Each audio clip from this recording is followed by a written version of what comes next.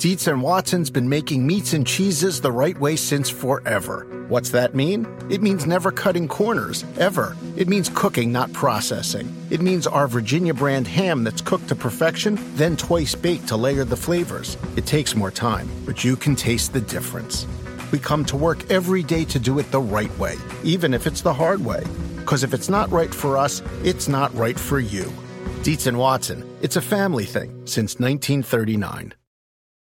This is the story of the one. As head of maintenance at a concert hall, he knows the show must always go on. That's why he works behind the scenes, ensuring every light is working, the HVAC is humming, and his facility shines. With Grainger's supplies and solutions for every challenge he faces, plus 24/7 customer support, his venue never misses a beat. Call quickgrainger.com or just stop by. Grainger, for the ones who get it done. And I was like, oh, should I sit down and watch this on TV again right now? Your family is like, no. Yeah, they literally were. God, my wife no. was literally like, you're going to watch this again? And then my little boy chimed in from the other room and goes, is he seriously watching the Super Bowl again? And I was like, all right, I'll change it. Oh, yeah, baby, that's right. I'm done watching the Super Bowl, okay? I've moved on. Yeah, bigger and better things to do. We got free agency, draft, off-season. You're done talking about watching the Super Bowl. You're not done watching the Super Bowl. No, you're right. If you're just sitting there with nothing to do and it comes on, more than likely you'll watch it. You're right. The NFL channel, they play it too much. So, like, at some point, I probably will in the spring when it's on again, watch it again. There's no doubt. I did that last year with the Chiefs 49ers Super Bowl, but had last week off. Yeah. We're back in the fold. What's up? How you doing? Good. I had the week off, too. You did? That's right. Virginia. I was in Virginia. Right. Yep, we're there with the family. Cool. Got back and took the COVID test. Okay, you don't have anything? Are you good? You good? Positive. Oh, can you believe damn. it? I didn't tell anyone until just now. Inoculate me. No, negative. We in Connecticut here, you can just drive to a town, you wait in line for about an hour, and now the cool thing is that they're giving you the Q-tip.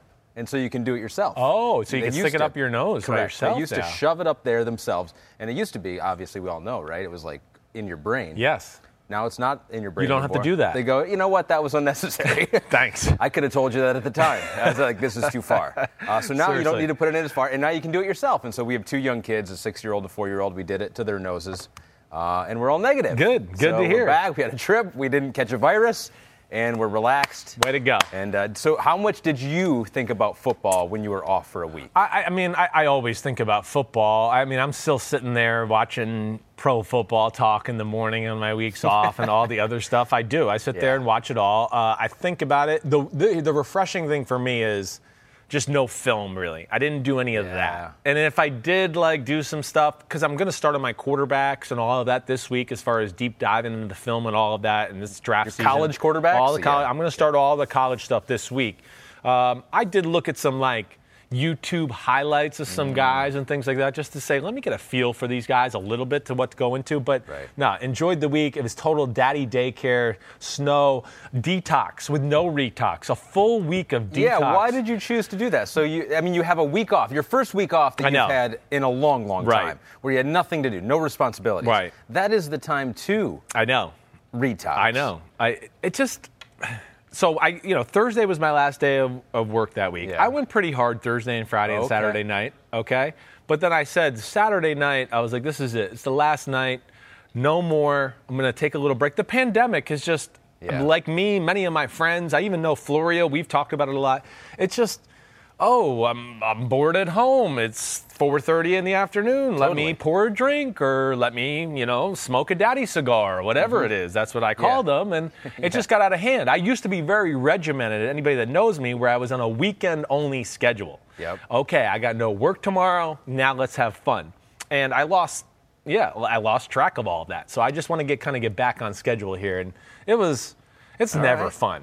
That's never fun. When you stop smoking weed, okay? You do lose your appetite a little bit. Like there is that aspect. Okay. And then of course sleeping's not the same. Because if you're smoking at the end of the day, harder to fall asleep. It is harder to fall asleep or get that deep sleep. So I just figured on a week off, that would be the time without the pressure of work and all of that, I'll do that. And now you've said never again. Never again. I'm It'll be a week few off years with family. ago. I'm trying to go for a month. Okay. Going a month. Wow. Yeah. Okay, we'll check Total detox. Total detox. Yes. For a month detox. Yes. All right, we'll check in. Yes. I did that for a couple months with energy drinks. And now Good. I have one a day. So I'm right back even more than I was the before. pandemic got you off track, too. All right, here's the good thing about taking a week off. Yeah. Is that a lot of things happened while you were gone. Right. And so we can catch up here. And this entire pod, outside of one segment, will be AMA. So we went to the homies. It's a full-blown AMA with questions on all the big stories. We'll start there. Then we have some random questions, some questions on the draft coming up here. You haven't totally taken a deep look, but got a good feel. A little bit of a feel of what's going on. Right. I will have, to end the pod, the Next Gennies. The first annual Next Gennies. So I looked at the Next Gen stats. Yeah. And I picked out a few of them that were kind of interesting. Fastest ball carrier from the year. Most intended air yards down the field. I already know that one. I might know the first two, actually, just right off the bat. You want me to ruin the segment and go down now? Don't do it. Don't do it yet. Don't do it yet. We'll wait. We'll see. We'll start with the big stories that have happened in the NFL, and we'll start with the one with Carson Wentz. It kind of felt like this would happen. Yeah. That he would be traded, didn't know exactly where. You got some inclination that it was going to go down when it did go down. I did. I had told Pete Colts. can verify that. I texted Pete the night before. I said, Carson Wentz is getting traded in the next 24 hours. Okay. I told him I think it's the Colts. I wasn't 100%, but I had been led to believe by people I knew that it was going down. So your cred as a newsbreaker is increasing, even on your break. Every now and then. Incrementally, it's going up here. Let's go. So the trade, if you're not familiar with it, you got a third-round pick in 2021, a second-round pick in 2022. Yep. That can become a first-round pick if Carson Wentz plays 75% of the snaps. So let's start with the Colts side of it here. Robert Babcock says, how do you expect the Colts to do with Carson Wentz as compared to Phillip Rivers? Yeah. So Phillip Rivers this past year, he wasn't bad. No. Was it? Not at all. It wasn't a disaster. Bad. Nope. So how much of it, I think it's a valid question, how much of a bump up does Carson Wentz give him? Listen, I think it's significant. And listen, I'm not in the all-time laurels of playing quarterback. I have a tremendous respect for Phillip Rivers and his career. But Phillip Rivers at his career at this point, this past year, I think if you get Carson Wentz back to form closer to what he was in 2019 or that 2017 season when he could have won the NFL MVP, all of those type of things. Again, not that it has to get to the MVP level, but I think just from a base level of what his talent can bring to the offense, it is a significant upgrade. And hear me out why. The biggest thing is, me, quarterbacking, it's about offense is about being able to, can you make the defense defend the whole field? That would be something I would say, no, Phillip Rivers at this point of his career was not able to do that. A little bit like Drew Brees. If you really watch them throughout the year, you'd see defenses weren't necessarily scared of him throwing deep outs, maybe not even to defend that part of the field. The deep, go routes, post routes, things like that. So Carson Wentz right there from that standpoint is going to give that ability to that offense. And they got some guys that can really stretch the field. So they were missing that. They weren't able to totally capitalize on what their talent of their offense was with Phillip Rivers at quarterback. So I think that right there would be the first thing I would say. Let alone his arm is stronger than Phillip Rivers. He'll be able to drive in some balls that maybe Rivers can't do. Here's the other element, too. Carson Wentz, as you know, is a pretty damn good athlete. And with that offensive line and that run game, and Frank Reich, who I have a ton of respect for, and I think we can all say and connect the dots that, hey, the Eagles' offense, when they won the Super Bowl in that, Frank Reich was certainly a big architect in that. That offense was significantly more creative at that point as compared to when he left.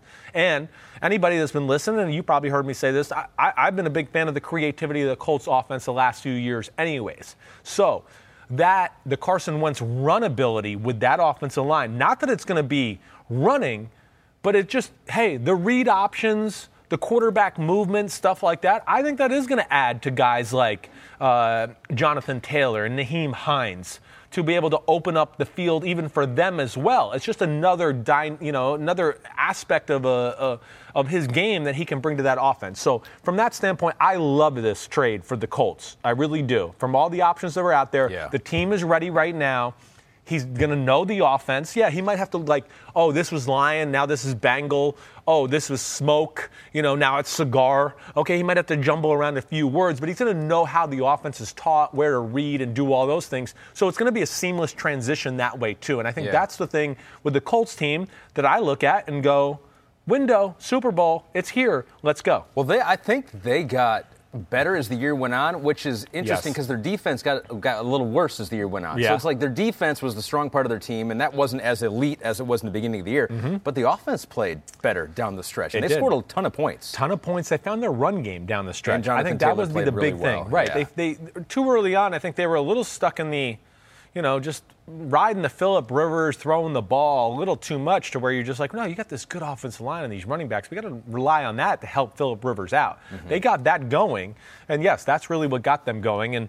And like you said, their defense is really good. Are they missing a player or two? They have a ton of money. They can, another pass rusher, another real legit cover corner.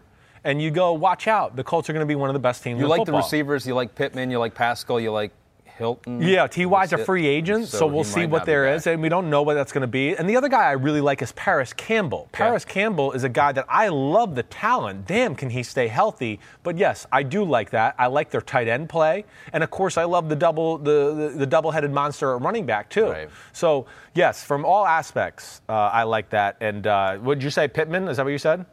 Yeah. Pittman's a stud, of course. And so I'm excited for the Colts. So you would put them right now. It's early and things are going to change for sure. But you would put them a hair above Tennessee in the AFC South right now. Ooh. Yes, I would. You would? I would. I definitely would. Yes, this to me bumps them up. I mean, I'd love to see what Tennessee's going to do on the defensive side of the ball in free agency, too. Sure. They have some stuff they got to do there. But yes. Indy would be the February favorite. Right now, February favorite, I'm going with the Colts. Okay. Right. All right, what about the Eagles here? Body Blue Boy says, are the Eagles better off without Wentz? Is Jalen Hurts a viable starter for a season? And they're hoping more than just a season there. Yeah. So what about that idea of addition by subtraction? Because there have been rumblings of Carson Wentz. And even though Nick Foles obviously is not as talented of a quarterback, there were many players on that team that wanted to roll with Nick Foles. Yeah. That was probably personality. I think that's the first thing. Yeah, I probably should have hit, Wentz has to adjust that part of his life. Okay. There's no doubt. I said this on Pro Football Talk this morning. Wentz has got to just, accept the noise, embrace it a little bit. You can't just be totally shut out till you're clueless to what's being said about you in society and in the city. You got to be able to acknowledge that a little bit to be able to fight back against that perception. You really do. It's part of it. I mean, Brady, you see, he's listening to people. Yeah. It's part of the game. So it's not that you have to listen to all the noise, but you can't block it out to you don't even know what's going on in your city, and you don't even listen to teammates or coaches or anything like that. There's obviously something he's got to work on there altogether.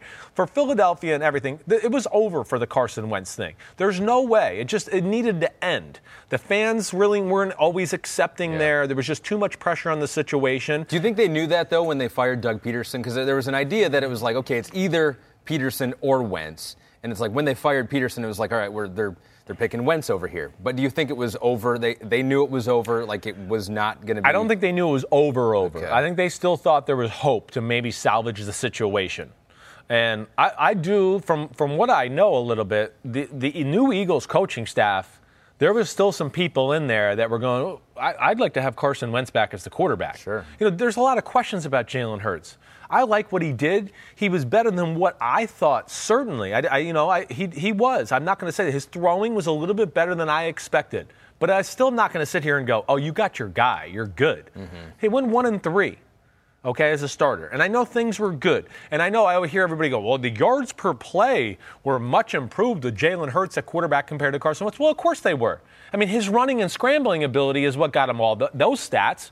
Yeah, Carson Wentz can't run like that.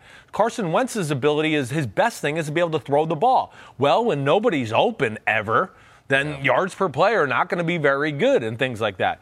But Jalen Hurts, I expect them to bring somebody in there, certainly. To compete with him or to? Yes, I think yes. Okay. I don't think he's going to be given the red the red carpet and they're going to go, oh, yeah, it's your team. Here we go. No, I think they like it, but I don't think you can be sold on what you saw from Jalen Hurts and just go, oh, we're good. Don't worry about any other quarterbacks. We're finding that situation. You got to see how he develops. It's going to be a new offense. I know even with Doug Peterson and that staff there, listen, he's very raw. You know, he came from Alabama and Oklahoma where life was very easy at the quarterback position and all those type of things. He's a phenomenal athlete. They'll have to play to that strength. I won't be surprised if he's a starter, but I think they're going to bring somebody in there at least to like, okay, man, it's week 4. He's really struggling. Yeah. We can't just not have anybody. You got to have somebody there just in case. Who would you rather have? Yeah. Who would you rather have if you had a young quarterback, second-year quarterback? Jalen Hurts or Tua Tagovailoa? Ooh, man. Wow. I'm going to go Tua. I am. Still Tua. I am, but it's not like, as you know, I'm a little concerned with both. Yeah. You know, I think Jalen exceeded my expectations. As you know, I wasn't real high on Tua coming in the draft, but yeah, he was below my expectations in ways. I thought it would look a little bit better than it did. So they were here, and now they're here. Yes, I do think that's fair. You can't take away this aspect of Jalen Hurts' game. His physicality in running is special. It really is. He can run through arm tackles. He can break off 40-yard runs. And as we've talked about a lot of times during the year, the NFL football, you know, has become about big plays, making plays, changing field position, you know, scoring touchdowns on those big plays. And that's what Jalen Hurts can bring to the offense, where Tua right now, I would say, doesn't bring that aspect. Last one on this one, Adam Blackhall. As an Eagles fan, is there anything to be excited about this year, or should I just ignore the NFC East and enjoy watching Mahomes, Rodgers, and Stafford ball out? I would say that. Do that this year. But I really think the Eagles, you know, the patchwork experiment's over. It's time to, it is rebuild. Yeah. You guys are good at scouting. Because they're not in a great salary cap situation either, right? Not in a great spot, no. And there's just too many older guys, right, where, you know, like we saw last year. Hey, older guys. John Gruden used to do this when I was in Tampa Bay. You know, and really probably one of the reasons he got fired. Because I know it's one of the reasons he got. They were not always happy with his ability to develop young talent. We were always like, oh, we're a pretty good team. We got 4 or 5 holes, and we'd bring in the 10-year veteran to go fill that spot. Oh, the 10-year veteran's hurt in week 4. Now he can't play the rest of the year. Great. Yeah. Now what do we got? What do we got now? And that's where I think the Eagles fell into that trap a little bit. And they've kind of lost their way with following their own formula that's made them very successful in the front office and everything like that. So to my buddy there, I would say, no, just enjoy football this year and just try to believe that Sirianni and Roseman and everybody else can start to rebuild something here and rebuild a winner in Philadelphia. Don't rewatch the opening press conference. Just forward. You're looking forward. Now, don't look back. Yes. And Pete is letting me know that you just tweeted from your account. You tweeted, good question from Fareed NBCS, that's my Twitter, on the pod just now. Who would you rather have as your starting quarterback moving forward, Tua or Jalen Hurts? So there's a poll. Yeah. We're going to see the results live in this podcast. Great, I like that. So we'll see if people agree with you that Tua still has the slight advantage. I feel like... Isn't it funny that they were both at the same school, too? Like, I mean, that's literally, true. they took Jalen Hurts out because they were like, you can't throw. Let's put this guy in there.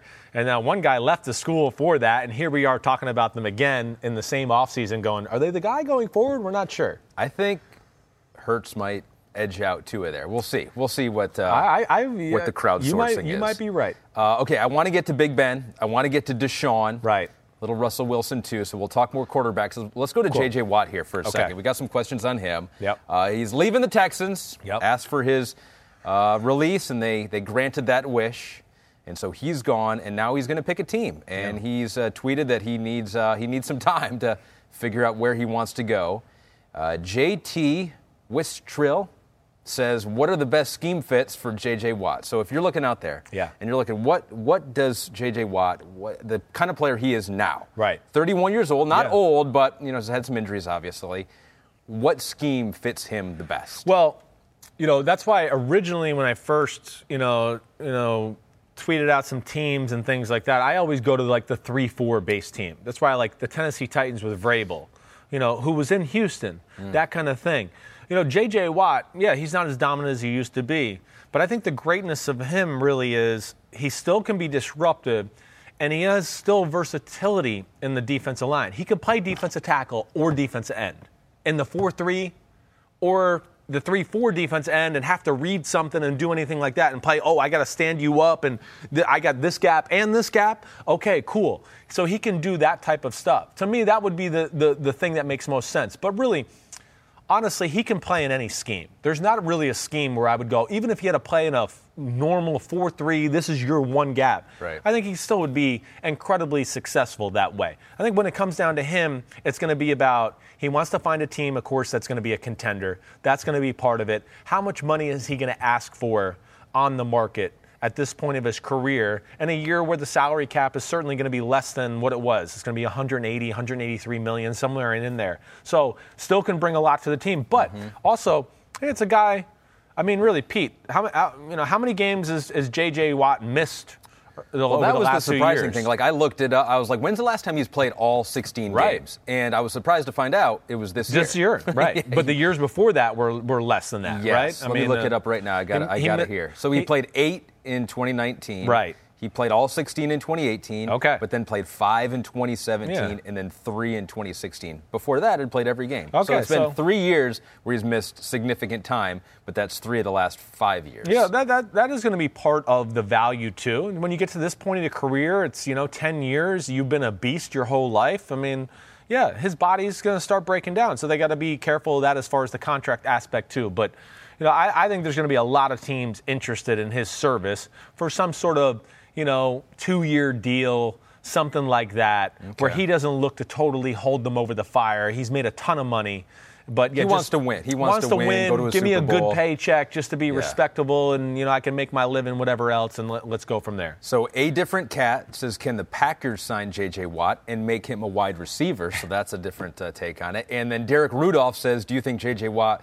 would be a good fit in Buffalo? So Bills, Packers, what other teams have been thrown out there? Steelers, Browns, Titans, you just mentioned. Yep. All those fits for J.J. Watt? I mean, you said he can play He really much any can play defense. anything. He really can, because even in a 4-3 scheme, so now the Green Bay Packers have Joe Barry. Joe Barry, a linebacker coach when I was in Tampa Bay. He's coming from the Rams. I don't know what he's going to play. He's had so much versatility as far as being an assistant. J.J. Watt in a 4-3, just a basic 4-3, he can play defensive end or defensive tackle. It's a passing down. Let's move him to D tackle. Now we get a mismatch on a guard. It's first down. Let's play him out of D end. Tight ends can't block him one-on-one and do that. So he's going to have value in all of those. And Buffalo, to me, that would be another spot. If you're J.J. Watt, those would be two teams I'd have certainly up there, because the quarterbacks, the teams, they're very close. And, of course, we know he's from Wisconsin and all that. But I would think both of those he can make work. It's going to come down to, it's different than Tom Brady last year, where Brady really didn't have his pick of where to go. He had to kind of take what was. He kind of had to shop himself a little bit. J.J. Watt, he's not going to ask for that, break the bank, right? And so he really can pick where he wants to go here. I think so. Who else am I missing, Pete, that I just, originally said? But, I mean, Tennessee, Pittsburgh. I don't think I originally said Buffalo, but that certainly would be a team that would throw that out there on the radar. I'm not going to hold out in New England. Not that I think he would sign there this second. He might want to see what they do in free agency. Now, they have a ton of money to spend. So, a few weeks from now, he might go, whoa, New England's making moves. Watch out. Maybe I do want to be a part of Bill Belichick and all that. But, I don't think money wasn't a thing, but that's a lot of money, and that's a lot to turn down. Maybe something like that could happen. Well, it definitely could. Yeah. But I think ultimately there's really no scheme he won't fit in, and I think, like you said, it's just going to be about he wants to go to a team and try to win a Super Bowl. You know what's a lot of money? What? The $41 million salary cap number for Ben Roethlisberger going into next year. So we've got a couple questions on Big Ben. Steelers don't know what they're going to do here. The GM made comments. I don't know either. We got to figure it out. He clearly can't play for as much money as we have him signed for in 2021. Is he the guy for 2021?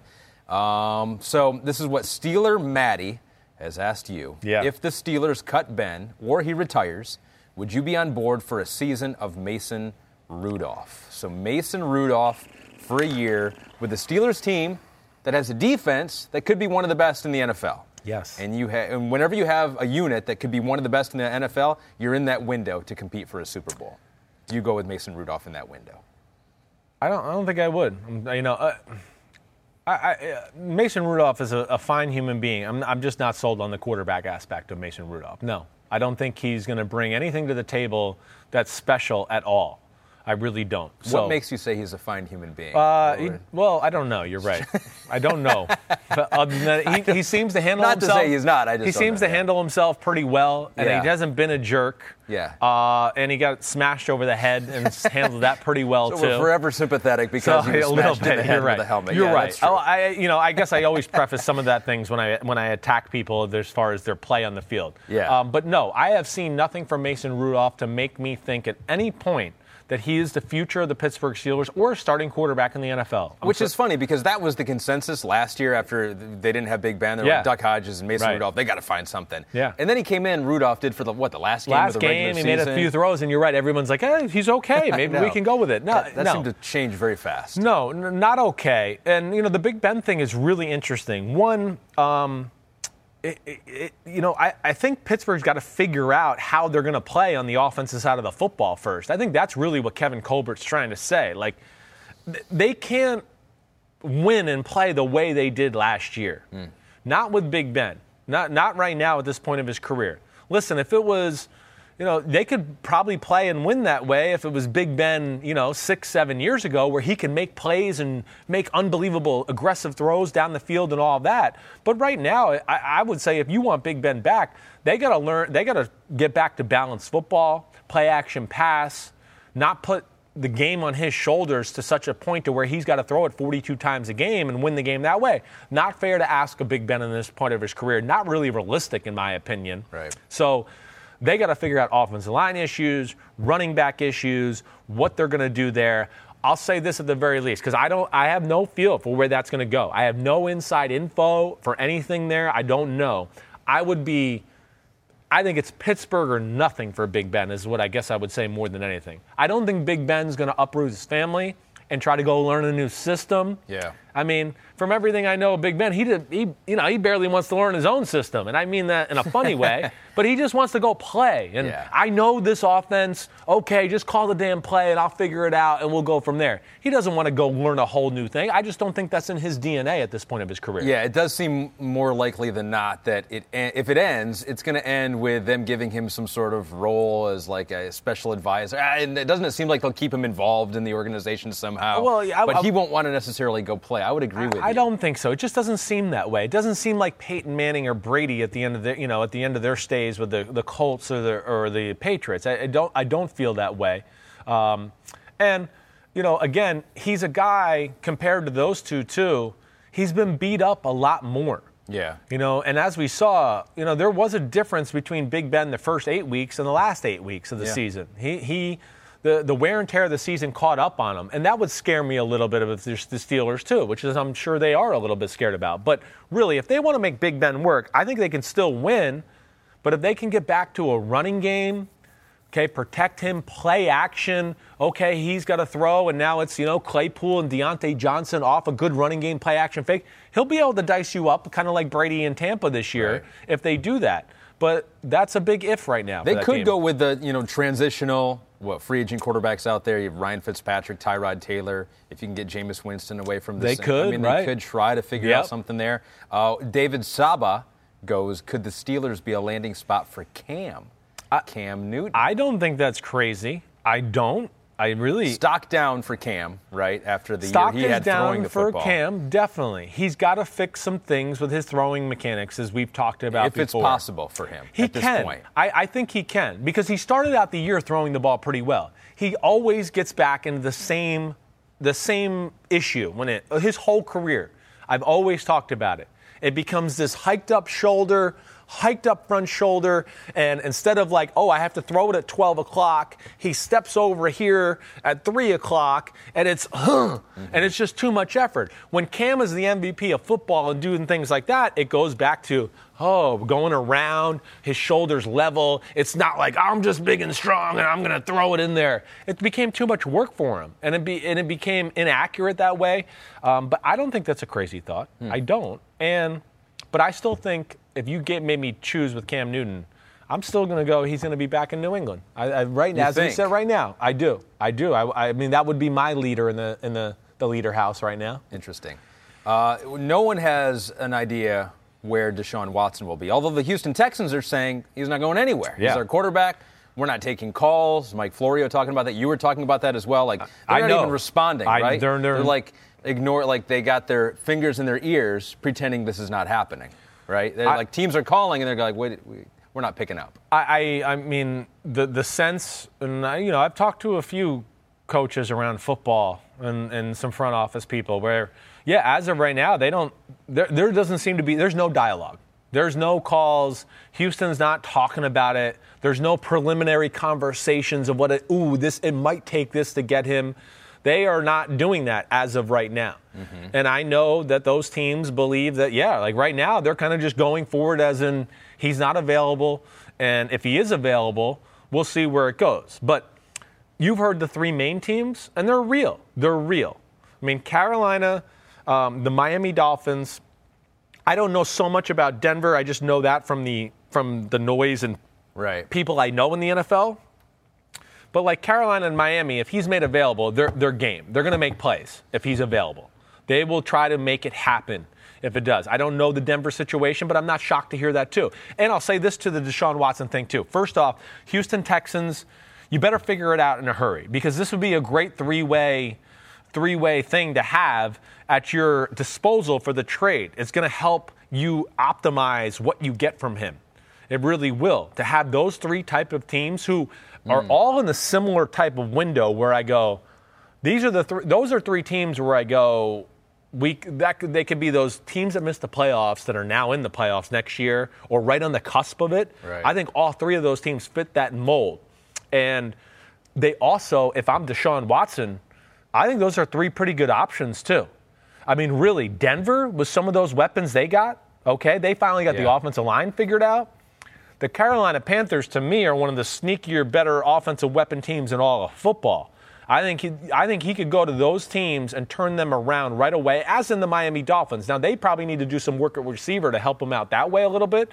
But I think, he certainly could go to those teams and make them big-time contenders, and they have the support around them. And if you're Miami and Denver and Carolina, how many young guys can you have on your team? How many young draft picks are we going to have? At some point, you got to go, we need to get some few veterans and a guy. How many, 3 second and third year players are you going to have on your football team that are all going to come up for new contracts and things like that? The entire Panthers defense is basically young guys that were drafted last year. So at some point, you got to take that route too, to me, at least in my opinion. Same thing with the Miami Dolphins. How many young guys are going to have on your football team? So none of this happens if the Texans don't want to trade him. So here is Kevin Mulcahy. Yeah. So if you were the Texans GM, where do you focus the rebuild given that they have needs at every position? So basically, you have to think if you're the Texans and the new GM, which a lot of times they do. It's like, let me just start with a clean slate, right? Whatever was here before, we'll get rid of it. We'll get future assets for him. So how would you convince them that they could use Deshaun Watson to make their team better in 2, 3, 4 years down the road? Well, or if you trade a guy like Deshaun Watson, are you inevitably always searching for the next Deshaun Watson? And if you don't find him, then you're screwed. Well, Casario's a guy that I think knows about building a team. He does that. I mean, he understands the importance of a quarterback. And I'm sure this is probably why they're not taking any calls, because he's probably like, wait, I took this job because number 4 was quarterback. Sure. So I do not want to let him go. It's like, I don't want to go to a place where I got to find a quarterback. Right. He's the crown jewel of why I'm coming here. That was the big reason. So I'm sure he's not going to, die easily as far as that conversation is concerned. He is going to build the team the right way. Now, they got their offensive line, I think, going in the right direction. He's not going to love David Johnson type, big money running backs and all of that. Yeah, they need some improvement at wide receiver, definitely. We know that. Their biggest thing is their defense. Their defense sucks. I mean, I don't know any other way to say it.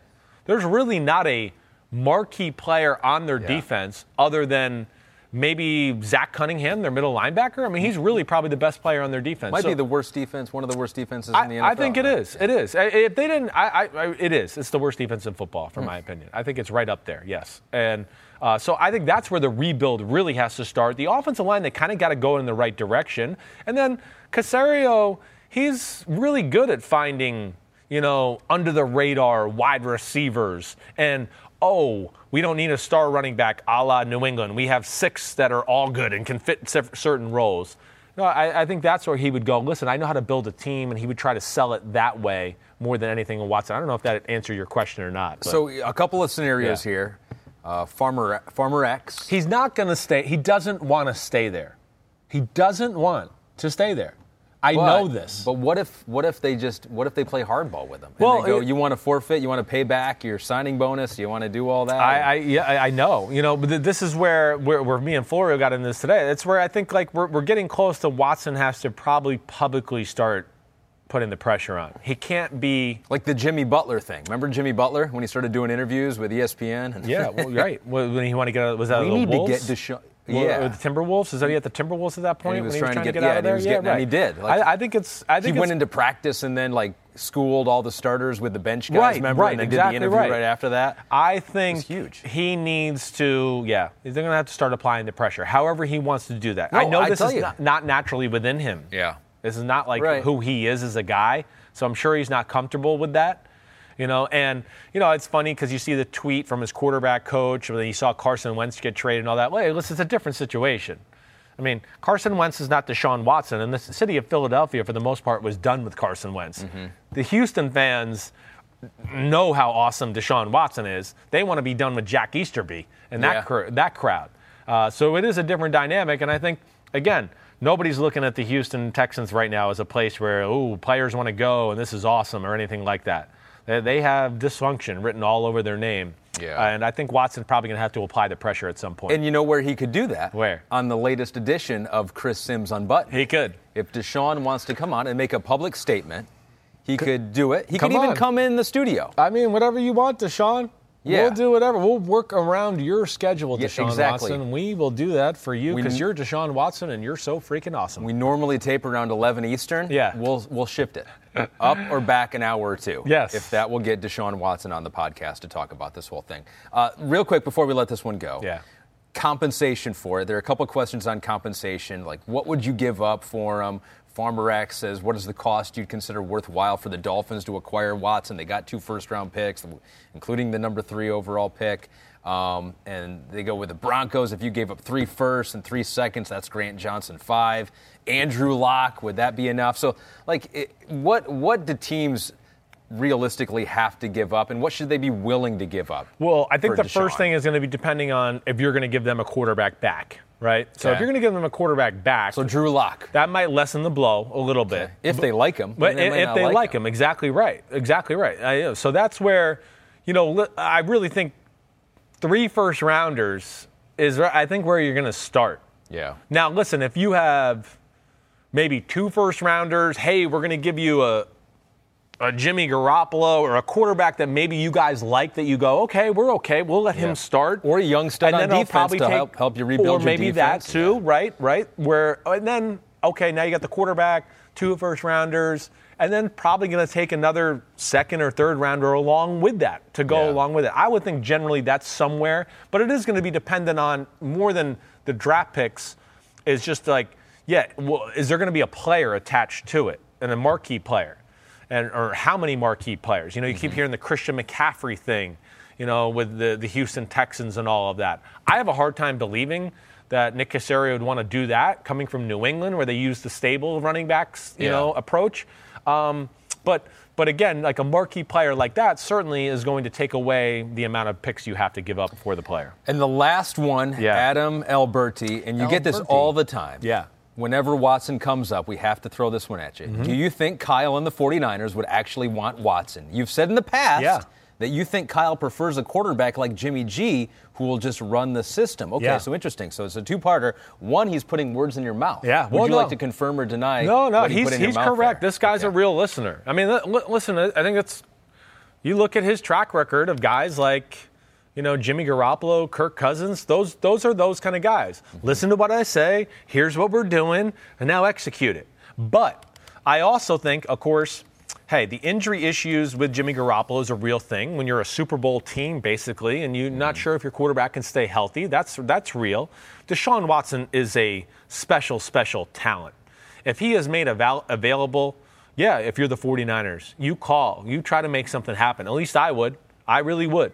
I have no inside info here. Everybody thinks, oh, he knows Kyle. Are you fucking kidding me? Kyle's not going to talk to me about this shit. Well, and it wouldn't be breaking news if an NFL coach would want Deshaun Watson. That's not breaking news. Exactly right. Here's the other thing that I'll say. Just because, I heard Robert Saleh say it. I heard Kyle make some comments during the year to where I think maybe even he's realized, like, hey, I like these quarterbacks that do what I say, but shit, I'd like one that can maybe bail me out every now and then too. And I think, I said it during the year, I thought some of the comments I saw him make about Josh Allen and Robert Saleh, that to me always jumped out to me. I never really heard them say some of the things they said there, where I was like, oh, they're very impressed by him, huh? Right. So again, I think you look around the NFL and the way the game's being played right now, those quarterbacks can make up for so much, and they can make a lot of explosive plays. And the 49ers, of course, are a team that I think, yes, you should make this move. They have no great need on their roster. Nothing where you just go, oh, my gosh, they're so depleted in this area. They're pretty much ready. It's a little bit of depth here, a corner here, a safety. The offense is ready, and to me, that would make sense. And, of course, Jimmy Garoppolo coming from New England and Caserio, you would think there would be a liking of that, too. Okay, so here you go. Okay. First-round pick, second-round pick, and Nick Bosa for Deshaun Watson. Woo! We're all just throwing out trades. Yeah. I don't think they would give away Nick Bosa. I don't. The defense is formulated around the pass rush. Dee Ford, they don't look good that he's going to be able to play, or I don't know where he's going to be at. I mean, the injury has to be a concern. He was non-existent this year. So now you're going to lose Nick Bosa, who really, we said this a lot. Before the injury, Nick Bosa is one of the best defensive players in football. I don't think Shanahan would, I don't think they would sacrifice that. I don't think they would let go of Nick Bosa. Okay, all right. Yeah. We will see. We'll see if Watson goes anywhere. Because when you're an offensive genius, too, Kyle's always going to go, well, I can make my offense go with just about any quarterback. I can make it go. As long as he can stay healthy or whatever, we're going to be good. I don't need a superstar. He's proven that. He doesn't. So, and the way, yes, their defense is formulated around that defensive line, and that would be a huge blow to their team. So I don't think that would happen. Around any corner, within every battle, and with the dawn of each new day, the threat of the unexpected, the unpredictable, and the unrelenting lies in wait. But Marines will always be there. They are the constant in the chaos. No matter the battlefield, Marines adapt to win, defeating every shifting threat, protecting our nation's future.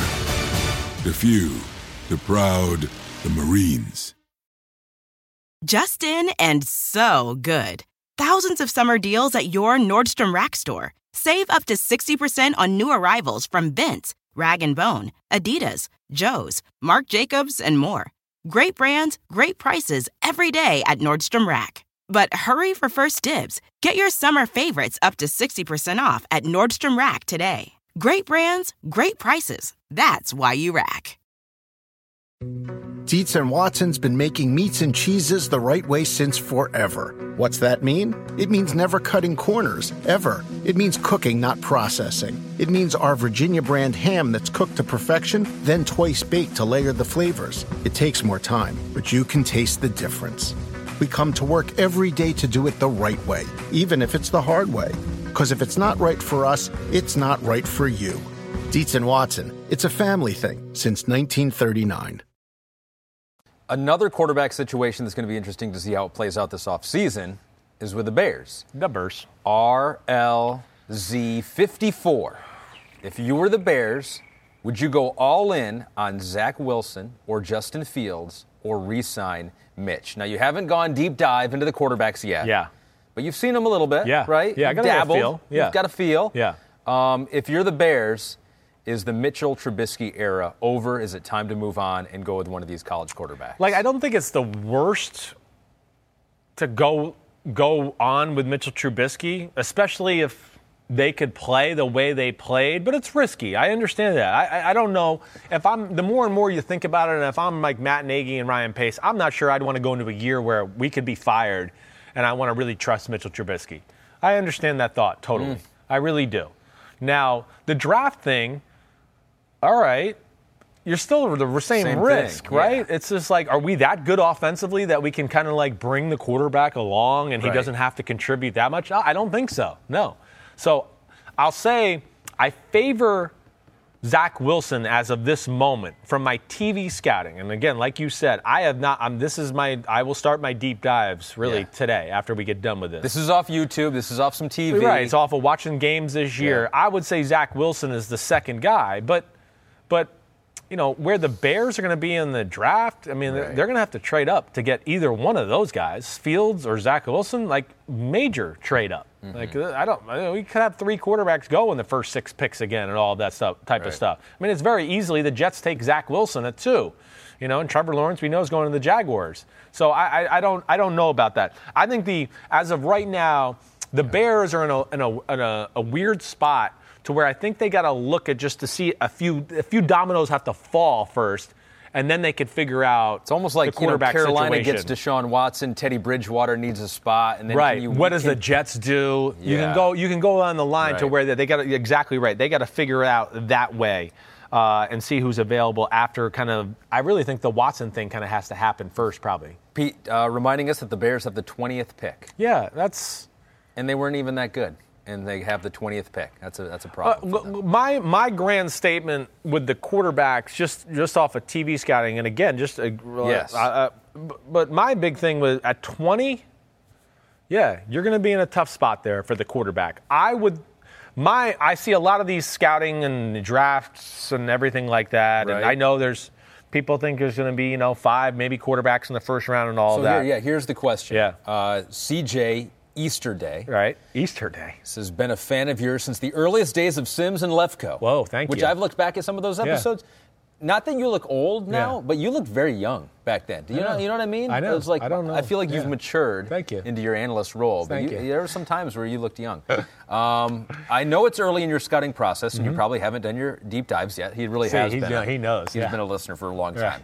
However, how many first-round quarterbacks do you think there are in this draft? The consensus seems to be 5. Because you mentioned Trevor Lawrence, Zach Wilson, Justin Fields, Trey Lance is up there from North Dakota State, Mac Jones from Bama, Kyle Trask from Florida. Right. So Trask is the one I'm intrigued about. Okay. Can he make it a 6 in the first round? Trey Lance is the one I'm really intrigued by. Me, to right now, just off my scouting, people got Trey Lance going in the top 10. I don't see that at all. I mean, at all. To me, where my early statement would be Trey Lance is way too high, Mac Jones is way too low. I would bet you that flips at some point. I mean, the one game I saw of Trey Lance this year, I would be concerned with how he threw the football. I know he only played one game. I would be very concerned with how he threw the football. I would be concerned on even how they call the game. It shows you that they're scared to throw the football with him. And even the tapes before that into last year and things like that, it's a run-first approach, and it's a very wild motion. The ball can go anywhere with him. Yeah. So that one is, to me, right now in the early stages, I go, he's a little overrated in my TV scouting. And Mac Jones, I'm going to go, being underrated. I mean, Mac Jones, to me, looks like he has more NFL talent than Tua. I'm just going to say that right now. He's a much more gifted thrower than Tua. He makes more NFL throws than Tua ever did at Alabama. I mean, Mac Jones has different deliveries. Mac Jones' only issue is he doesn't look cool in his uniform. He's got out of his uniform. Pizzazz or sexiness to him. Exactly right. People are going to kind of look at him and be like, well, he's a nerd. What a square he is. Okay, great. Who cares? Yeah. But with the way he throws the ball on the field, man, he is he's pretty consistent that way. Yeah, that would just be my early thoughts. I'm interested in that Kyle Trask too. Okay, you'll take a closer look at him. Your rankings for the draft will start mid-March is when we start it, and we always start with quarterbacks. Yep. So you do quarterbacks first. Cool. And then move on, which is going to be more difficult this year because some of these players didn't play. It's all over the place this year. Some only played a few games. I know. I'm a little what is it going to look like studying these guys this year with with the circumstances. Let's do another quarterback here. Okay. Because you talked about the Bears and what direction are they going to go in with a quarterback. Mm-hmm. The Dallas Cowboys, it seems like for a long time, have their franchise quarterback. It's just a matter of them coming together and solidifying that relationship with a long-term deal. And then, of course, Dak Prescott got hurt last year. This is from Namaseg. He says, with so many quarterbacks on the move after signing big money contracts, does that impact Dallas signing Dak Prescott long term? So what has happened with Dak Prescott here? It was a big firestorm last year. You created it. You're solely responsible for it. With Dak Prescott, his agent was mad at you. But that deal ended up not getting done. Right. Basically for the reasons that you mentioned. Yes. Difference of opinion between Dak, the agent, and the team, ultimately. So where does that stand, you think, right now with Dak? And does all this quarterback movement affect him? I don't know if it does affect him. He's definitely a top 10 quarterback in football for me. That's the first thing that I will state. It's you just can't give away, top 10 quarterbacks or anything like that. And his value, just again, we saw what it was in the field. Okay, we saw that. And I think it goes beyond the field, too. From anybody I've talked to that's ever been associated with the Cowboys that I know, it's the other things he does, too, that people love, too. He is a leader of men. He really is. He's a worker. He's selfless. So I think there's a lot of love from that aspect. I can't imagine him not being back. I mean, first off, they've built the team through the pass game. It's wide receivers galore. Yeah. So what are we going to do? I mean, you got to go with that. Dak Prescott, I understand, has made very little money in his career to this point. He needs to be paid. Now, to me, the question is, where is that threshold right now? Okay, I mean, can Dallas, if he wants to be paid with some huge margin of money or whatever like that, I mean, is he going to be willing to maybe, like Mahomes did a very team-friendly deal. Mahomes did a really team-friendly deal. I mean, Deshaun Watson's going to make way more money than he is over the first 4 years. $500 million is now a team-friendly deal. Right. Well, but it's a long-term contract, and it's a lot. It's not guaranteed. Only the guaranteed money is guaranteed. We'll see where it goes. So I would expect him to be back. It's just it looks like it's going to go to franchise tag, and then they're going to try to negotiate something from there. And for me, if I'm Dak Prescott, again, I'll say this, hey, how much money do you need? I don't know. I know you want to break the bank, but don't break it to the point to where, the team doesn't want you anymore and it's dysfunctional and you're being franchised for one more year and you're going to roll the dice on maybe being injured. And It's a really good situation. They have talent around you. And I don't want to be insensitive to Dak Prescott. I'm just, you're not Deshaun Watson or Patrick Mahomes yet either. Right. And my thought on that. I think the NFL has got to stop doing this a little bit, and I think that's where Dallas is saying it. I think he was trying to say that, Jerry Jones, when they lost to Seattle, when he was going, do you remember those comments, Pete? Or do you remember Ahmed when he was kind of going, one of those quarterbacks that can run around and make plays by himself? Yeah. He's not a top 4 or 5 quarterback, and that to me is the special guys, and those are the ones who should lead the market. He's that next group down. And it just seems like right now, everything you hear, he's trying to be the highest paid quarterback in the sport, and Dallas doesn't want to budge on that. I think that argument might be tougher to make, though, in the next couple of weeks here when you say, how much money does one player need? I know. When we see how much money is going to be made by the NFL teams with this new TV contract. I know. That's coming up. I hear you. We hear it could be double what it currently is, which is already crazy. Well, there's a lot of money. There's a lot to this Dallas situation in general. Of course, it's a serious injury that he's coming back from, too. Where is that health going to be? I expect him to heal and be totally, back, but he might not be totally 100% back in his movement and ability and things like that early on in the season next year. I don't think that's crazy to think. And also he's got to realize, too, do you want to really take that risk again? Of you play a pretty physical brand of football. Or you really want to play that franchise tag dance one more time? And, of course, we don't want anything bad to happen. I'm really rooting for Dak. I'm very conflicted with that situation, as you can tell. I don't really know what to say there. I really don't.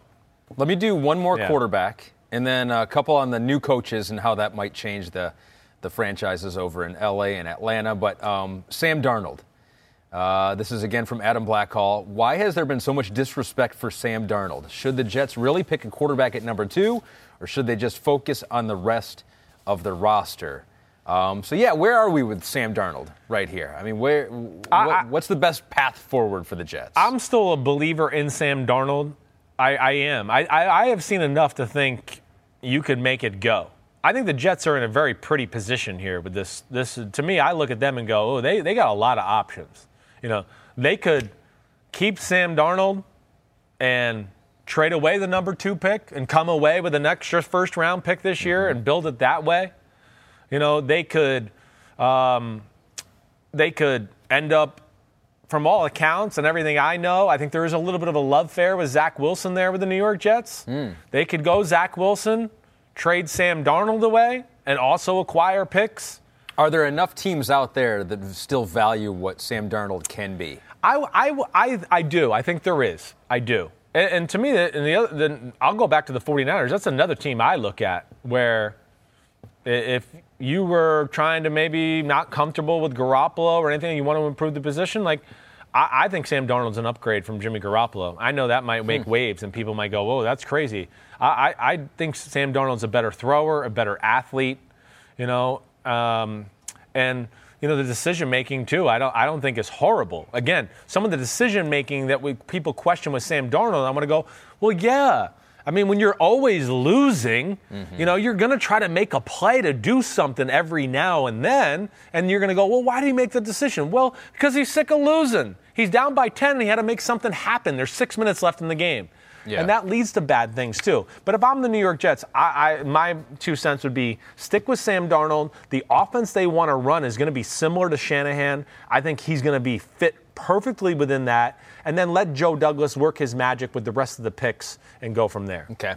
New coaches in L.A. and Atlanta. L.A. on the defensive side of the ball. Ooh. This one coming from M. Smudge, 1984. Whoop, whoop. How much will the Rams defense change with Raheem Morris at the helm? Will he add more wrinkles? So how has the Rams defense looked to you? I mean, they were the best in the NFL. Yeah, they're studs. So they're studs. Can't really improve upon that. You can't improve upon number 1. So is he going to be able to do as many things as they have been doing? What's going to be different? Well, there's going to be less of a 3-4 element. Like Brandon Staley did have that little element to his, so you're not going to get that. Again, Raheem Morris, like I just talked about with Joe Barry, he was there in Tampa with me. So it's going to be more of a 4-3 scheme, I would believe, more of a Seattle scheme, maybe base type of approach. But this is what happened with Dallas. I know. Remember this was with Mike Nolan. It's like, why do you go in with your scheme? They have the personnel to be right in the 4-3 right away. Okay. But you shouldn't mess up what was there, though, right? No, well, I know, but Brandon Staley left, so they're stuck. Yeah. Now, this is where it's a little different than the normal Seattle scheme stuff. Raheem is a little bit more outside the box. What he did with Atlanta last year, Seattle scheme was their base defense. But, man, you go back and watch what they did the last 6 or 7 weeks, 8 weeks of the year, and he started to put his stamp on that. I mean, they were unbelievable disguising, not a real talented defense, and they had some moments of really giving some teams issues because of his ability to disguise and do some different creative blitzes and things like that. So I don't think the dominance of that defense is going to change. I really don't. I still think they're going to be awesome. And from a base standpoint, I still think it's not going to be exactly the same scheme as Brandon Staley. Yeah. But I think from the basis of they're going to go, we're going to play coverage and let our front 4 get to the quarterback. They're going to be, let's make the quarterback pat the ball. Oh, Aaron Donald hit him. Let's make the quarterback pat the ball. Hopefully they can re-sign Leonard Floyd. Leonard Floyd hits him because he's a free agent this year too. But I'm a fan of Raheem Morris and what he'll do for that defense. Yeah, and there is something to be said, even if it was everyone coming back, same coaching staff, that you would need new wrinkles, right? You can't get complacent. You can't necessarily do the same things that you did the year before. No. That's on tape now, and maybe teams can adjust. So now it's going to make it harder for teams to know what the Rams are going to they're not going to know exactly the approach. Yeah. It's going to be a few weeks into the year that they go, okay, wait, this is how they're playing this year? Okay. And really, they've done a very good job as far as their personnel is going to fit Raheem's scheme. It's not a size team. They're a speed team. Win this gap. Win it. You know, we're going to kind of keep it simple so we can play fast and react and just make tackles and do things like that. And then as they get that down, you'll start to see some of the creativity we saw in Atlanta that, hey, really screwed with Brady a few times, really screwed with Patrick Mahomes when they barely beat Atlanta in Kansas City. You know, that's where it's going to be really cool. And he knows Sean McVay. They're gonna work on how they see the vision. They were in Washington together with the Shanahans, so there's some familiarity there. And of course, McVay with Tampa, Raheem was there too. Yeah, you know they'll be all over it. So Rams, a Super Bowl favorite, certainly one of the top teams out there. Yeah. In all the odds makers polls, the Falcons were in the Super Bowl one time, and they were. They had a 28-3 lead. You remember that? I don't remember that. I never heard that. Buddy Chai says, "What do you think of Arthur Smith's offense and how Matt Ryan, Julio, and the Falcons' offense would fit into it? Could he be the best play caller Ryan has worked with since Kyle was there?" So Arthur Smith coming over from Tennessee. Yeah, right. You were very complimentary of what he did there with Tannehill and the running game. And, so what do you think he does for that offense in Atlanta? First thing is, yes, I think he is the best play caller since Shanahan. Okay. All right, so let's knock that off. Second thing is, and you just hit it.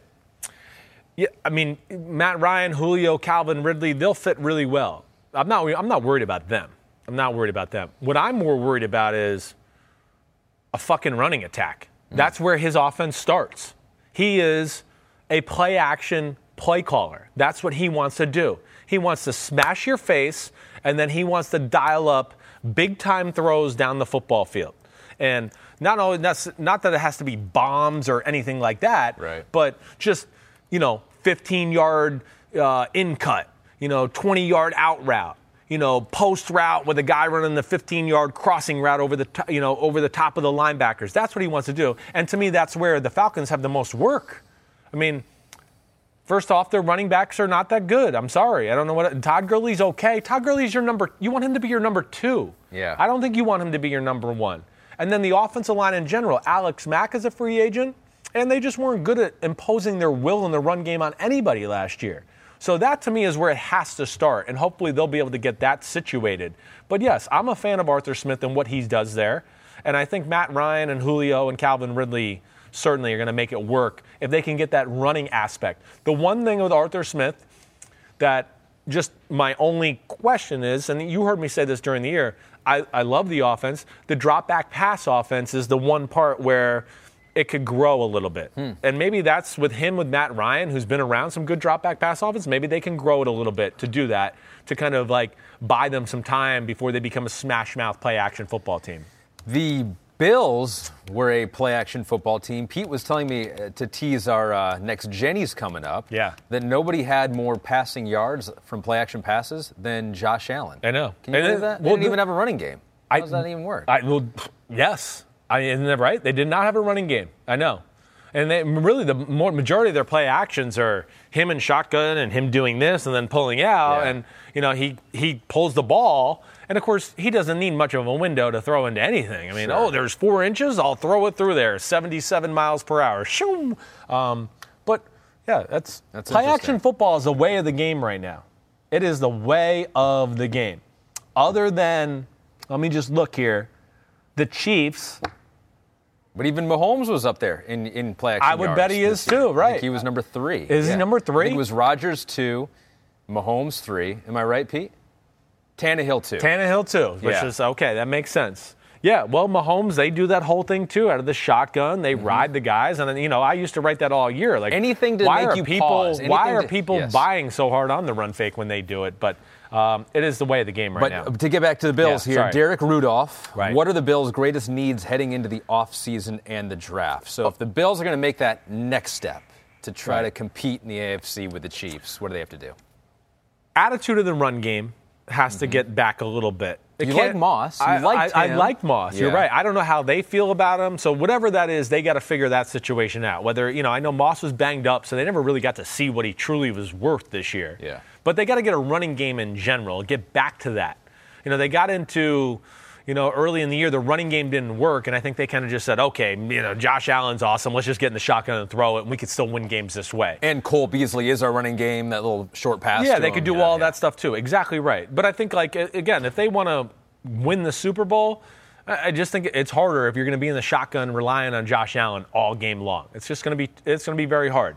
So just a little attitude there. Their offensive line is, in a lot of ways, is really, I have no problems with it. I do believe they have 2 free agents on there. I'm Feliciano and I think Darrell Williams are free agents on their offensive line. But, okay, I'm really not worried about much on the offensive side of the ball is what I'm saying. It's all defense with Buffalo. I mean, this defense this year, they were only, respectable, I think, because of the coaching, because of Leslie Frazier and McDermott. Who's marquee on their defensive line? The answer is nobody, okay? So that is the first thing I would say. We've got to get some difference makers on the defensive line, especially pass rusher. And, I look at guys like Mario Addison and Jerry Hughes, who are not free agents, but have pretty good cap hits and little dead money to where I'd go, they could be cap casualties here. I wouldn't be shocked. Where they're at in their career, the production didn't match the pay tag, and they can save a lot of money by releasing them. But D-end and corner, that's all. I mean, defensive line and corner. That's what I'll say. Yeah. Defensive line and corner. They're hurt by Ed Oliver not being the number 1 top 5 pick that a lot of people projected him. No doubt. It's been very underwhelming. I mean, it's not disruptive. He's not real big to be able to handle double teams. They signed Vernon Butler in the offseason. He didn't really come through. We talked about Mario Addison because McDermott had a little, knowledge of the Vernon Butler and Mario Addison because they were in Carolina. He came from there, and they just didn't produce for him. So to me, it's difference makers on the front.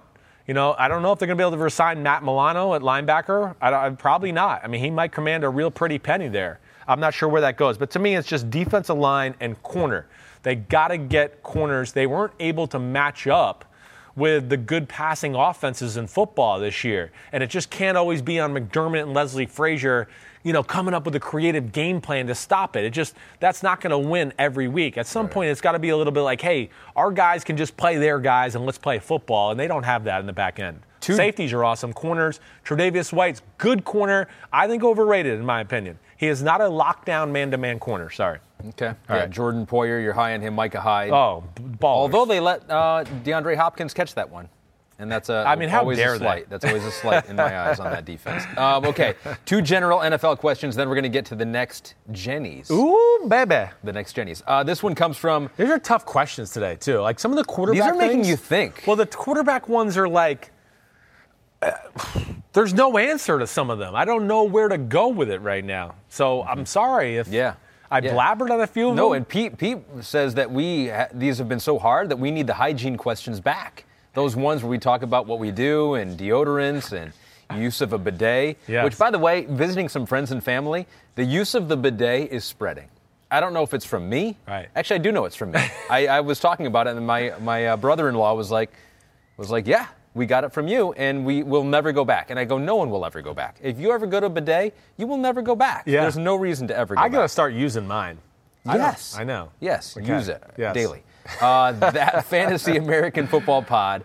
Who are your under-the-radar free agents that aren't being talked about? That's a big one. I just gave you another big one. But do you have any, like off the top of your head, like 2 or 3 big free agents that you think might be talked about? Yeah. Because I think the top free agents out there, I mean, obviously Dak, what happens with him, Chris Godwin, Kenny Galladay, Allen Robinson, Trent Williams, right? Justin Simmons. You said all those, like A.J. Greens. Like, listen, we know those stars. Right. I'm not going to try to hit those names right now. I'm going to give you a few names okay, that I think are on that list. Curtis Samuel, Carolina Panthers. That'd be one I'd tell you right now. Like, weapon. A lot like, I'm not saying he's Tyreek Hill, but along that line of, speed sweeps, can beat you deep. You can throw him a screen and he can run for 60 yards. That'd be one guy right off the bat. Hey, Corey Davis, the Tennessee Titans. He's going to make a team better. Don't forget about him. Rashard Higgins of the Cleveland Browns. Really under the radar guy where I go, hey, he's not a superstar, but he's awesome number 2 or number 3. Really all right? Leonard Floyd, we just talked about with the Rams, to me was one of the better defensive players in football this year. I put him on my all-pro team. He's a beast. He can play 4-3 defense and 3-4 outside linebacker. He's awesome in coverage. He's great in the run game, and he's a better pass rusher than he gets credit for. William Jackson of the Cincinnati Bengals, the corner, one of the better corners in football to me. I would think he is going to command a pretty big price tag this year for my money, for what I see. I think he's one of the better corners in all of football when it comes to pure man-to-man locking people down. Kyle Juszczyk for the 49ers.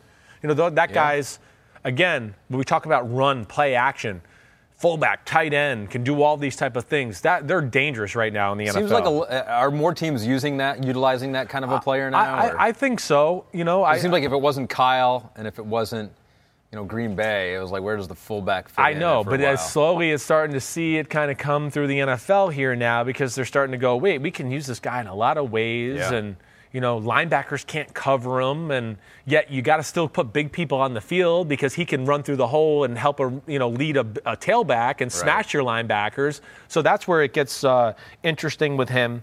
Keanu O'Neal of the Atlanta Falcons, another one I'll throw out there. When he is healthy, to me, is one of the more impressive physical specimens at safety in all of football. But he's been hurt, probably 2 out of his 4 or 5 years there in Atlanta. That's an issue. I'll throw my man Allen Lazard out there. He's going to help a team out at wide receiver. Okay. Yeah, he is your perfect number 3. Like, to me, he is hey, we got a pretty good 1 and 2. Man, if we could just add one more guy. He run blocks. He catches the ball over the middle. He can kind of be a 50-50 guy. I like his game from that aspect. All right, so those are ones that jump out to me. I think those are the ones that more than anything. Matt Milano is another one we talked about that I think is a tremendous player when healthy. We'll get to see where some of these players are going here in a couple of weeks, mid-March. There's one more thing I want, because I know this question. Pete texted me this one question. Yeah. And I don't know who asked it, about league-wide. Yeah. Yep. So 70 kilos. 70 kilos. Whoa, that's a lot. Is that what he can lift, or is that what he is? He's bringing in white powder at 70 kilos? Whoa. We might have to Donnie Brasco. Alert the authorities here. Pete says no, that was just a joke. We don't want to implicate anyone here. I know, we're just having fun. Chris, league-wide trends. What did you see grow in offensive and defensive schemes this season? So this will be the last AMA question here.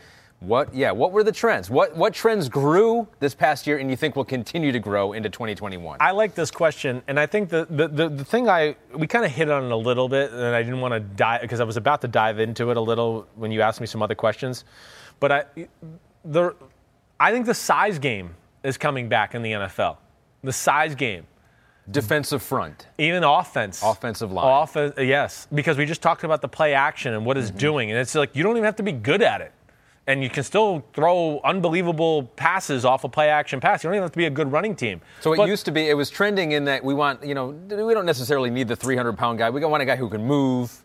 Yeah, the NFL offenses, especially really the last 10 to 12 years, it started. Really, the Patriots and the Colts started to change the league in 2004 or 5 with the rules, and hey, let's get receivers and the way the rules are for the pass game and everything like that, and we'll throw it fast and quick and get it out of our hands and bubble screens and pick plays and do all of that. And there was no answer to stop, Brady and Manning and some of those guys for a number of years. Then the Seattle scheme came along. There was 8 people at the line of scrimmage, and they were like, fuck your bubble screens and your wide receiver screens. We got people down here, and our linebackers all run 4-4, so fuck those plays, okay? And that started to change it. And then everybody started to go, hey, we need to find linebackers who are kind of like old safeties, but linebackers now, and do that. And I think the league now is changing to, oh, you're really fast? Well, they don't take on lead fullbacks, and they don't know how to take on pulling guards anymore. So I think you're getting into that. And you're seeing New England and the Saints and, of course, the 49ers with what they did, the Tennessee Titans, the Cleveland Browns, the Indianapolis Colts that we've talked about. The Tampa Bay Buccaneers, the Super Bowl team, that's what they did. Right. Hey, fuck you, we're bigger, we're going to run it down your throat. Oh, you're stopping it? Oh, play action. Shoo! Brady throws a 40-yard pass by you, right? Sorry, I'm spitting. Yeah. But to me, that's where the Rams, same thing. They're that way too. So I think the game is going that way. And where I think, defenses are going to have to change a little bit, I think you're going to start seeing more big people up front. almost like the way the Saints defense plays, where they're going to go, we got big four, and now we can they can stop the run, and we can find ways to stop the pass and the play action pass behind it. So to me, that is one trend that I look at. And the other thing I'd just say, that the defensive year, and we talked about this a lot, I think like teams just senselessly blitzing has finally stopped. I think they finally realized like blitzing just to blitzing. We're going to pressure the quarterback, right? We're going to pressure the quarterback. Yeah. The mobility of some of the quarterbacks has made that it's over. Difficult. Exactly right. And they're just these quarterbacks are coming to the league and they've just played too much now to we're like, you know, boo 45 said, hot. Oh, it's a dummy snap count. Oh, they saw it. We showed our blitz. Now they get them in the right play, and they bring the blitz, and you get gashed. That is done, I think. I saw a lot of teams this year where when they blitzed, it was still a four-man pressure. It was just 2 dropped and 2 came. It was more about confusion and deception rather than beating you with sheer numbers on the blitz. And I think that is one thing I saw on the defensive side of the ball as far as changing that way, too. I love it. And the mobile quarterbacks and the offense, I mean, it evolves. And that's what makes the NFL cool. That's what makes it cool. I do really like that. Yeah. It's like a lot of people talk about baseball. It's like it's the same game and it should always be the same game. It's like, no, it should evolve. And it should be a little different. And in 5 years, if you don't like the game, it'll change a little bit. Maybe you'll like it in 5 years. Well, and to your baseball point, when we were growing up, the Tony Gwynns of the world, the Wade Boggs of the world, singles and doubles. Don't strike out. Right. Nobody fucking does that anymore. I know. It's homers and strikeouts. And that would be the other thing I would say the league has changed to, too. It's homers and strikeouts. Yeah. It's big play. Big plays. It's turnovers. You know, I hear people a lot of times go, oh, the tackling's not as good. I don't think the teams fucking care about the tackling as much anymore. They're more like, hey, hold them up. Let's punch the ball out. Let's get the ball back. That's the type of play that changes the game. Yeah. If you miss the tackle and he gets 5 more yards, big deal. We have a 25% better chance of getting a fumble. There's definitely more of an approach that way. Sure. Not to say, listen, we know we want to tackle in those things, but that's what I'm just saying. There's more of that emphasis on the game now than ever. All right. That'll wrap up the AMA. That was a good one. That was a good one. It really made you think. It did. The homies have done well again. We got a lot more that we can get to as the offseason goes on. We'll have plenty of time for that. Yep. But now it is time for the Next Jennies. The Next Jennies, first annual Next Jenny. You could have gone through there. What's up, no man? big deal. Good, how are you? Go through. This is part of the podcast here. You're all right. You can come by. You're good. This is why we do it here. We're like an hour in at this point, so. He's been doing heavy-duty work here for a while. Right. I know. Right. And you can't go by him because it's caution. He's got yellow on. That's why he didn't want to walk by. He was like, that's the reason I didn't want to walk by is because I didn't want them to talk about me for that long. And he just made me do it anyway. Just in and so good. Thousands of summer deals at your Nordstrom Rack store. Save up to 60% on new arrivals from Vince, Rag & Bone, Adidas, Joe's, Marc Jacobs, and more. Great brands, great prices every day at Nordstrom Rack. But hurry for first dibs. Get your summer favorites up to 60% off at Nordstrom Rack today. Great brands, great prices. That's why you rack.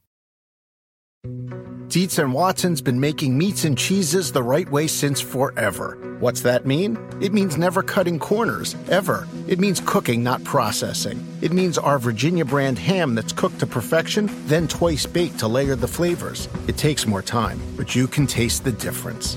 We come to work every day to do it the right way, even if it's the hard way. Because if it's not right for us, it's not right for you. Dietz & Watson, it's a family thing since 1939. The longest field goal ever attempted is 76 yards. The longest field goal ever missed? Also 76 yards. Why bring this up? Because knowing your limits matters, both when you're kicking a field goal and when you gamble. Betting more than you're comfortable with is like trying a 70-yard field goal. It probably won't go well. So set a limit when you gamble and stick to it. Want more helpful tips like this? Go to keepitfunohio.com for games, quizzes, and lots of ways to keep your gambling from getting out of hand. All right, the Next Jennies here. So this is, I went to Next Gen Stats and compiled some there. I also went to Pro Football Reference. Oh, I love this. They got some advanced stats there as well. I'm excited for this. So let's get to a few of them. And they're key stats that we like on this podcast, like throwing the ball down the field, like fast runners. I love it. Let's start there. Fastest ball carrier. Raheem Mostert. How did you know that so fast? Because I just know shit. 80-yard touchdown run week 2. Yeah. It was the only time a ball carrier went over 23 miles per hour, and he did on the 80-yard run. Number 2. The Jets game? Was that the Jets game? Whatever week 2 was. You know my memory is not good like that. Week 2. Yes. Or I'm sorry, runner, it was the Jets game. Yes, first play of the game. Shanahan's special run play. It was really cool. The number 2 fastest guy in the NFL? Raheem Mostert again. His 76-yard touchdown reception week 1. Oh, yeah, it's the one right up the middle. Yeah, okay. I remember that. Right. So, that makes sense. Yeah, he's fast. Extremely. Well, my buddy Kyle has told me he thinks he's the fastest guy in the NFL. Mm-hmm. I would pay money to see him race Tyreek Hill. To me, that would be the race. If you said who the 2 fastest guys in football, it's one of those 2. I think, and that would be fun to watch. Tyreek never really got to get out this year and hit full speed on like one of those slants and then go. Yeah. You know, even when he ran down the interception that Mahomes threw at one point, he had to like jump over somebody and then restart again. And I know he got up to like 21, 22 miles per hour, but I would pay money to see that race. So Tyreek was the 5th fastest. Right. You know, it's not, you know, it's like you got to have the ball. I'm sure there were some times when he's running down the field on a pattern that he's running 23 miles an hour. He was 5. The fastest rookie ball carrier this year was 1 spot ahead of Tyreek. He was number 4. Do you have any idea the fastest rookie ball carrier this year? Was he a running back? He was a running back. He was a running back. He was a running back. Well, my thought wants to go. Hold on a second here. Let me just make sure I'm not missing anything. My thought wants to go to Jonathan Taylor. And that thought would be correct. Okay, good. 29-yard rush in Week 17, which is impressive that it wasn't a long one. Shows you how explosive he is. Very explosive. Right. He really turned it on at the end of the year. He really did. I think he just needed to get a little comfortable in the NFL level and figure out how he's got to play and run and that style. And, yeah, he's a stud. He's a star. The next Jenny for the most improbable reception. So this is, they take a look at where you are on the sideline, where the defender is. Right. And like that, this pass had only a 6% chance of being caught. 6.2. DK Metcalf in the back left corner of the Seattle Seahawks. It was not that. Damn. It was week 9. Right. It was a team that lost to the New England Patriots. It looked like they were going to get their first win of the year, but it didn't happen. And it was a quarterback by the name of Joe Flacco to Jamison Crowder, 20-yard touchdown in Week 9. Do you remember that play? I can't say that I do right off the top of my head, and I'm pretty good at remembering plays. If you don't remember it, no one remembers it. Okay. Because I really thought it was going to be – I thought there was a play where Russell ran to his left and threw a ball to DK Metcalf in the back left corner. I thought that was going to be the one you were going to tell me about. But either way, whatever. Okay. Right, I can't remember that play with James Crowder. What else? Any other ones? So no, I don't have it was any a Monday Night Football game. Okay. Remember, and I had predicted a Jets win there. Remember that? You did. It was very close. At the end of the podcast. Yeah. Very close. Right before halftime. Yeah. Okay, here we go. Intended air yards per pass attempt. We like this one because we like to stretch the field. Stretch the field. Yes. Throw the ball down the field. Tax the defense. Who ended up number 1, the quarterback that ended up number 1 in air yards intended per pass attempt? Air yards intended. So it wasn't necessarily completed, but they're going down the field all the time. All the time. Okay. All right. I'm just pulling up teams here, just so you know. Pull up the teams. You know me. My first thought really goes to Ryan Tannehill. He was not in the top 5. He wasn't. Year, apparently. Okay. I think last year he was like number 1 or number 2. This is a tough one here. Let me just give it another second here. Intended air yards. Who else am I missing here? That I want to think Justin Herbert would be up there too. No. No? Okay. So this comes from a team that was no risk it, no biscuit. Oh, your guy Tom Brady. Shit. I knew. I heard that at the end of the year. 9.1 air yards intended per pass attempt. Yeah. They went down the field. They did. Deshaun Watson was number 2. Brady is, yeah. I mean, you really think about it. It was no dink and dunk this year. None of that. It was awesome. It was play action, and you're right. Every throw was aggressive all year long. Yeah, that's amazing. I'm mad. I should have got that one. Shit. Shit. The lowest was Alex Smith, 5.1. Shocker. Tom Brady was 9.1. Shocker. Okay, the longest completed pass by air yards this year. So longest completed pass by air yards. Gosh, I know this too. 64 yards through the air on a completion for this quarterback. Damn it. All right, so I remember Baker had the longest throw of the year on that Hail Mary at the end of the first half, I think against the Ravens game. But the longest, I know this too. This is going to drive me crazy. Ooh. And I know it's somebody that's not like who you would think it is, right? No, it is? I think you would think it's him, yes. Is it Josh Allen? It was Russell Wilson. It is Russell. To DK Metcalf, 64 yards in the air. Which game was it? I don't know. You don't know? Don't ask me those questions. Okay. You're making it. Damn, I know. We'll find the video of it. No, I know. I'm trying to think of in what the new game deal it was. that we're negotiating, we're going to get highlights so that this problem never happens again. We just need to talk to the Please. people in charge. I would like that. To get highlights right. So he at 64, Deshaun Watson just below him at 63, and then also at 63, Justin Herbert. Yeah, I can believe that too. Justin Herbert, I believe that was like maybe the Tampa game when he threw a deep post like that for 63 yards. The lowest for a quarterback who played a significant number of snaps, 43 yards, longest air yards for Jimmy Garoppolo. Ooh. He was the lowest. Yeah. So the longest pass he completed through the air was 43 yards. His biggest negative as a quarterback. That deep ball. Is the deep ball, and there's no doubt. He does not stretch the field at all. He's not a very good deep ball thrower in general. Man. Okay, this one is going to be... I'm mad. I'm not good at this. That's all right. I'm not a historian. Some of them are counterintuitive. It's not a historian questions, but okay. Running back, yards after contact. Who was the leader? Who won the next Jenny for yards after contact this year? Okay, yards after contact. I want to go Dalvin Cook. Number 2 was Dalvin Cook. Damn. Number 1, Derrick Henry. It is Derrick Henry. So, and I didn't want to say the obvious one. Here's the crazy thing. Yeah. He had 1,073 yards after contact this year. He was crap. a 1,000-yard rusher after getting hit. If you just started his stats then, he ran for over 1,000 yards. If he gets a chance to get going, it just... Yeah, unless you're totally square on him, you're not going to tackle him. So he had over 1,000 yards after contact. He had 954 yards before contact. He had more yards after contact than before contact. What was Dalvin's breakdown? So Dalvin, yards after contact were 756. So it was significant difference. Significant difference. Holy crap. We're talking like 300 yards. That just tells you the value of that guy right there. Number 3, James Robinson, that rookie undrafted for Jacksonville. Yeah. So that was pretty good for him. That is amazing. I mean, he was very impressive. Aaron Jones and then David Montgomery. Okay. All right, a couple more here. Those ones I'm like, there's different.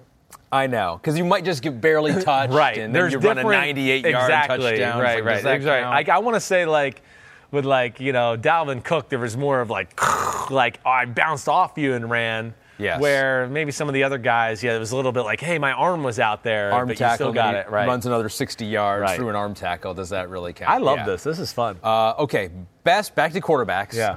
The best on-target throwing percentage. So Pro Football Reference hires this company that looks at, was that on target? Was that on target? So it's a little subjective, but hopefully throughout the entirety of a year, it kind of evens out.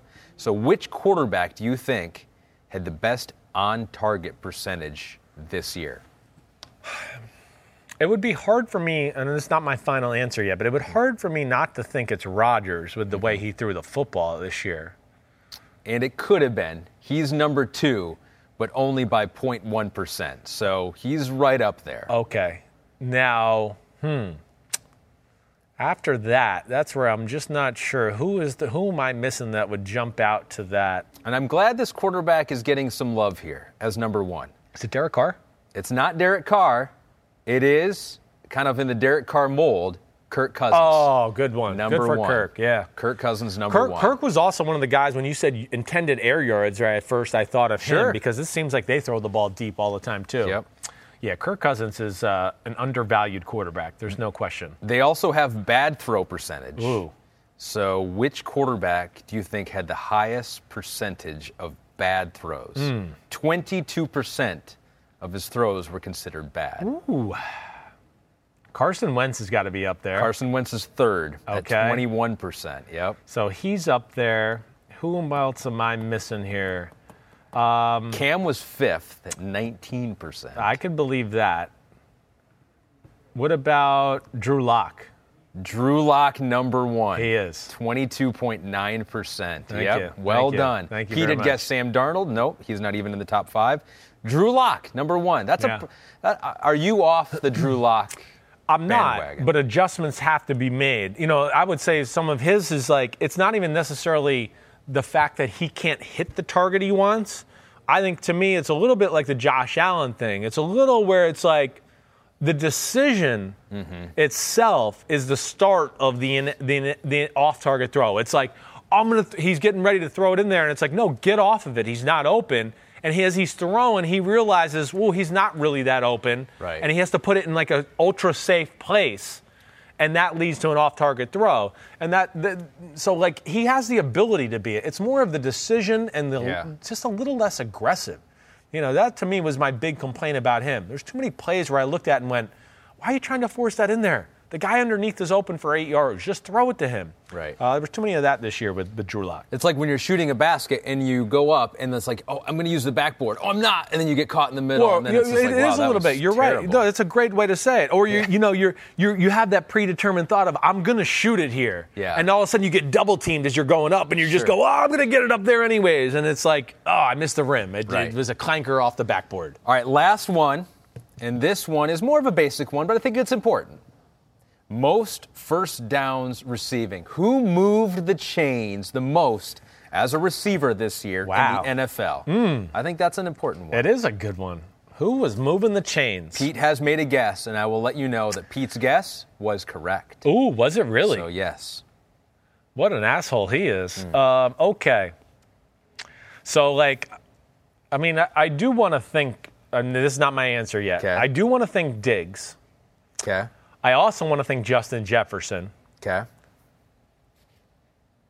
And I guess I would want to think Devontae Adams as much as he was used as well. So which one am I going to go? I'm going to go Stephon Diggs. Most receiving first downs. I'm going to go Diggs. Was not a wide receiver at all. It was Travis Kelce. 79. That's Pete unreal. got that. Way and now to go. we call it Pete's Unbuttoned.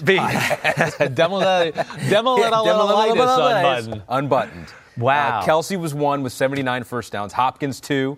Stephon Diggs 3. Okay. Adams 4. Right. And then Darren Waller 5. Darren Waller, yeah. Well, you know, I'm mad at myself for not thinking tight end a little bit. I know. I should have made that It's clear. all right. That it You don't need wide to. receiver. I don't care. That doesn't matter. But you know, yeah, you think about the way Kansas City plays. How many 3rd and 6 did he get? He's looking deep for Hill, and then there's Kelce 8 yards over the middle, first down. Like, yeah, that's how they played. All right, that was fun. Yeah. Maybe we'll do a few more I like of those that. I like that. Because some of them are what you'd think, but some of them are counterintuitive. All right, that's good. Our first off-season, non-Super Bowl recap pod is in the books. We're back. We're going to start hitting free agency. We're going to start hitting drafts. Oh, and we have, Pete is reminding me, you tweeted out during the show. Yeah. Which multi-talented. Who would you rather have? Ooh, there it is. Jalen You Hurts said or it. Tua? Barely. You said it. 51.5% vote for Jalen Hurts, but that is as 50-50 as you can get pretty much on it's Twitter. close. There's Tua, of course, if you want to build around him, it's going to have to be a traditional offense that way. Jalen Hurts, I think you got to think about, not that it has to be Baltimore Ravens and Lamar Jackson, but I do think you have to start thinking that if you want to go with him, you got to formulate your offense off the strength of your player. And one of the best things he brings to the table is he's a special runner. I mean, he is. He's a special runner. So I hear what they're saying there. And again, we got questions about both. Yeah. I'll be interested to see what both of those teams do at that position this offseason. All right, I'm excited, Chris. We're going into our 3rd year with this podcast. 2 years in the books. This is going to be our best year ever. I've said that multiple times. Yes. And that is to say that the 2 years that we've had were bad. So now we're going to be going to go and advance it. And we're going to be that much better here in year 3. I'm pumped about it. Hopefully. You the man. Thanks for driving the ship as always. Yeah. Always enjoy it. We'll be back Wednesday. That's what we do. I don't know what we're going to hit on quite yet, but we'll have a game plan to make it interesting, have fun, and I don't know. We'll start breaking down free agency. Keep sending in questions, too. listen, I'm going to continue to wrap my head around this quarterback stuff, all of that. I am starting to watch free agent players, and like I said, I'm going to start watching a ton of draft stuff this week to get going on that. Everybody be good out there. Stay safe. Stay warm. It's snowing in the Northeast again. Yeah, it's pretty bad. Shocker. Wow. It is. I mean, it's like we get 4 inches every other day. I've never seen anything like it. Thank God I have my high-top Docksiders. Oh, good thing you got those today. Way to go. All right, you the man. And he's got red on. Here we go. Peace out. You the man. We'll see you Wednesday. Okay. No, not me. Clap it up. Okay. Oh, yeah.